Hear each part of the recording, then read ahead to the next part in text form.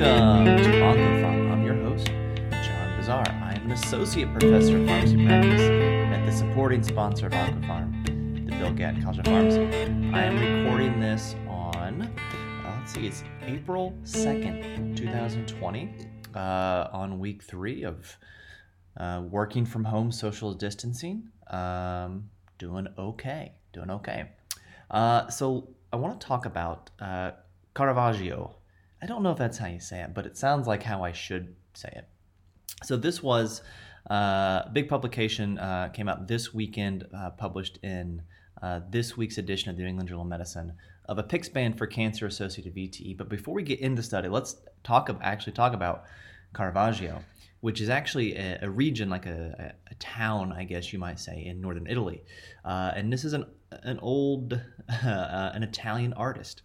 And his actual name is Michelangelo Merisi da Caravaggio. So his name, I guess, is Michelangelo Merisi of Caravaggio. So he's an Italian painter. He was born in 1571, died in 1610 at the young age of 39. He was born in Milan, northern Italy. And this is eerie. At age 5, his family moved to the countryside from Milan to escape a plague. They left Milan, northern Italy, to get away. And there's a Caravaggio Foundation, which is where this information comes from. It's a .org website, so I feel good about it. Around 1600, he was the most famous painter in Rome, but in 1606, he killed a guy, perhaps accidentally, perhaps on purpose, unknown. The guy was a bit of a rabble-rouser, it seems, and he fled Rome, eventually, he went to Naples then, and then he went to Sicily. Everywhere he went, he ended up having to leave thereafter. So he died in the summer of 1610, and they think, no body was ever found. So if you're listening to this, you like podcasts, there probably is like a true crime podcast about this guy somewhere, because he was notable and led an interesting life, it seems. Now, as far as painting goes, he was known for his extreme contrast between light and dark and his realistic depictions of people. And some of his most famous works are Doubting Thomas and The Calling of St. Matthew. So thank you for listening. No, I'm kidding. So let's talk about Caravaggio, this big paper.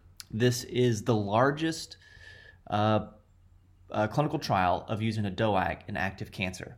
So this was about 1,100 patients with symptomatic or incidental VTE, and they had really the fewest stratification factors of any of these DOAC studies. They only stratified based on symptomatic versus incidental VTE, and then whether or not they had a historical diagnosis of cancer, and actually capped that at 20. All the other DOAC studies had much more stringent stratification factors. Notable exclusion criteria, and these, of course, they were active cancer. Notable exclusion criteria include primary brain tumor or a secondary or metastatic brain tumor, acute leukemia, dual antiplatelet therapy, and anyone on more than 100 milligrams of aspirin. So they randomized 1-to-1 to either standard dose of apixaban, the 10 BID, then 5 BID after a week, or dalteparin for treatment for 6 months. That's about 575 patients in each group. So why dalteparin? It all goes back to the CLOT study from New England Journal of Medicine 2003, showing that dalteparin, a low molecular weight heparin, is superior to vitamin K antagonist in preventing recurrent VTE. So this story goes back 17 years.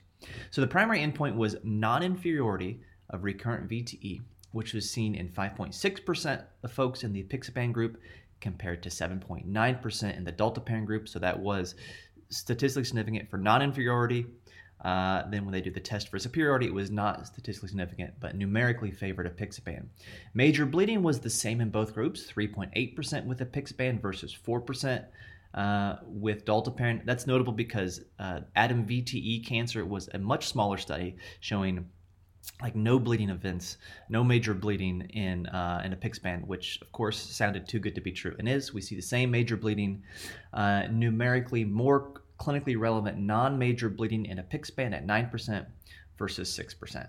So, we'll look at this study, Caravaggio, in comparison to the other big DOAC in active cancer studies in a little bit. But first, some notable things to look at that are reported in this study that have not consistently been reported in other studies that's worth looking at.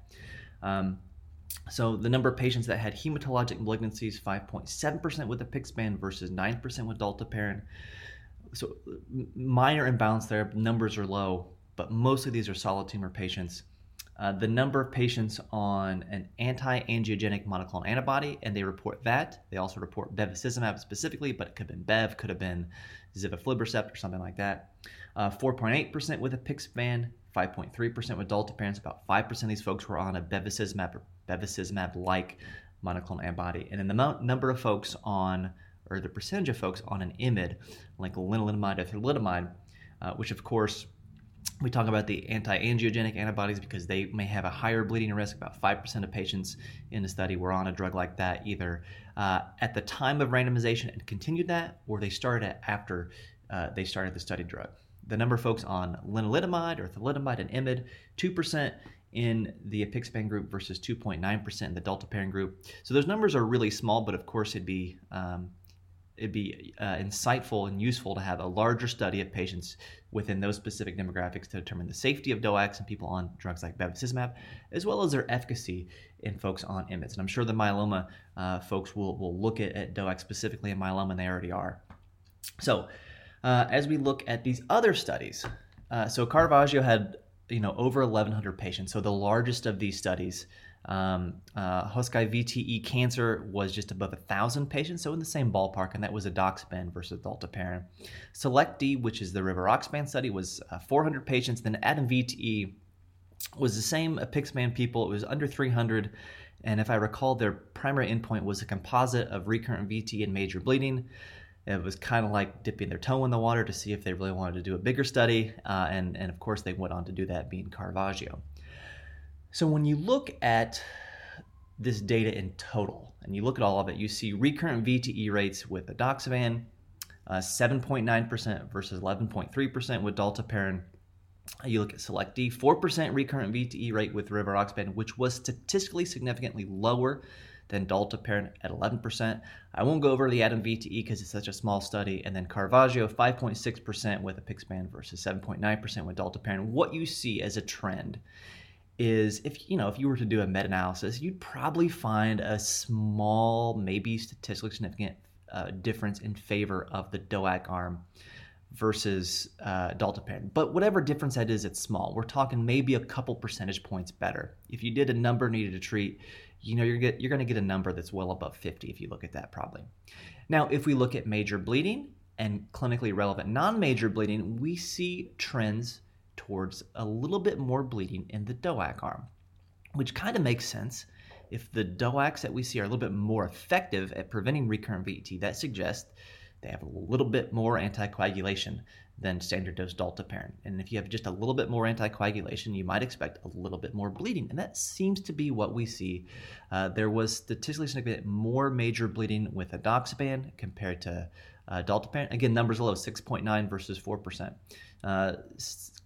Statistically significantly more clinically relevant non-major bleeding with rivaroxaban at 13% versus dalteparin 4%. That study, they actually stopped enrollment due to patients with upper GI malignancies because of like a 26% bleeding rate in those folks with esophageal and gastroesophageal junction cancers. And again, we see the same trend with Caravaggio, numerically more bleeding with the apixaban at clinically relevant at 9% versus 6%. So, I think it's pretty clear we can say that DOACs are as good as a low molecular weight heparin at treating cancer-associated VTE. Probably end of story here. They appear to be as safe, maybe a little bit more bleeding, with the notable caveats. For example, Caravaggio didn't include people with brain mets. Caravaggio did not include people on dual antiplatelet therapy, for example, and those are important considerations. And then, of course, as I alluded to with the SELECT-D study, is there have been more bleeding events seen, especially in people with gastrointestinal and genitourinary malignancy. So if you look at the percentage of patients on these studies that had gastrointestinal malignancies, SELECT-D had the highest at 35%, and you see higher clinically relevant non-major bleeding rates. Hokusai VTE had 21% GI malignancies. Caravaggio was right in between at 25%. And, we see bleeding events with Caravaggio in between what we saw with rivaroxaban and edoxaban, or at least kind of in line with that. When you look at percentage of gastro or genitourinary cancers, 13% in the edoxaban study, 15% with rivaroxaban, 12% with apixaban and Caravaggio. So those numbers are similar. But that's an important thing to look at. Personally, I would love to see some of these studies in specific malignancies. I'd love to see one just in patients with hematologic malignancies that are prone to thrombocytopenia, to see how low can we reasonably use DOACs in people with thrombocytopenia. At least with low molecular weight heparin, we're pretty comfortable going down to 50 at full dose, and then some dose reduction between 20, 25, and 50, based on single center studies showing reasonable safety doing that. Eventually, we're going to see probably that same data with DOACs in folks. And then, how does, when the rubber meets the road, is which agent do you choose? And I think the easy answer is you have to individualize therapy. I'm not sure that one of these is better than the other. They each have their own advantages and disadvantages. Edoxaban has the cleanest drug-drug interaction profile, but it also requires, the way it's been studied, with a parenteral agent for, I think, a week prior to edoxaban.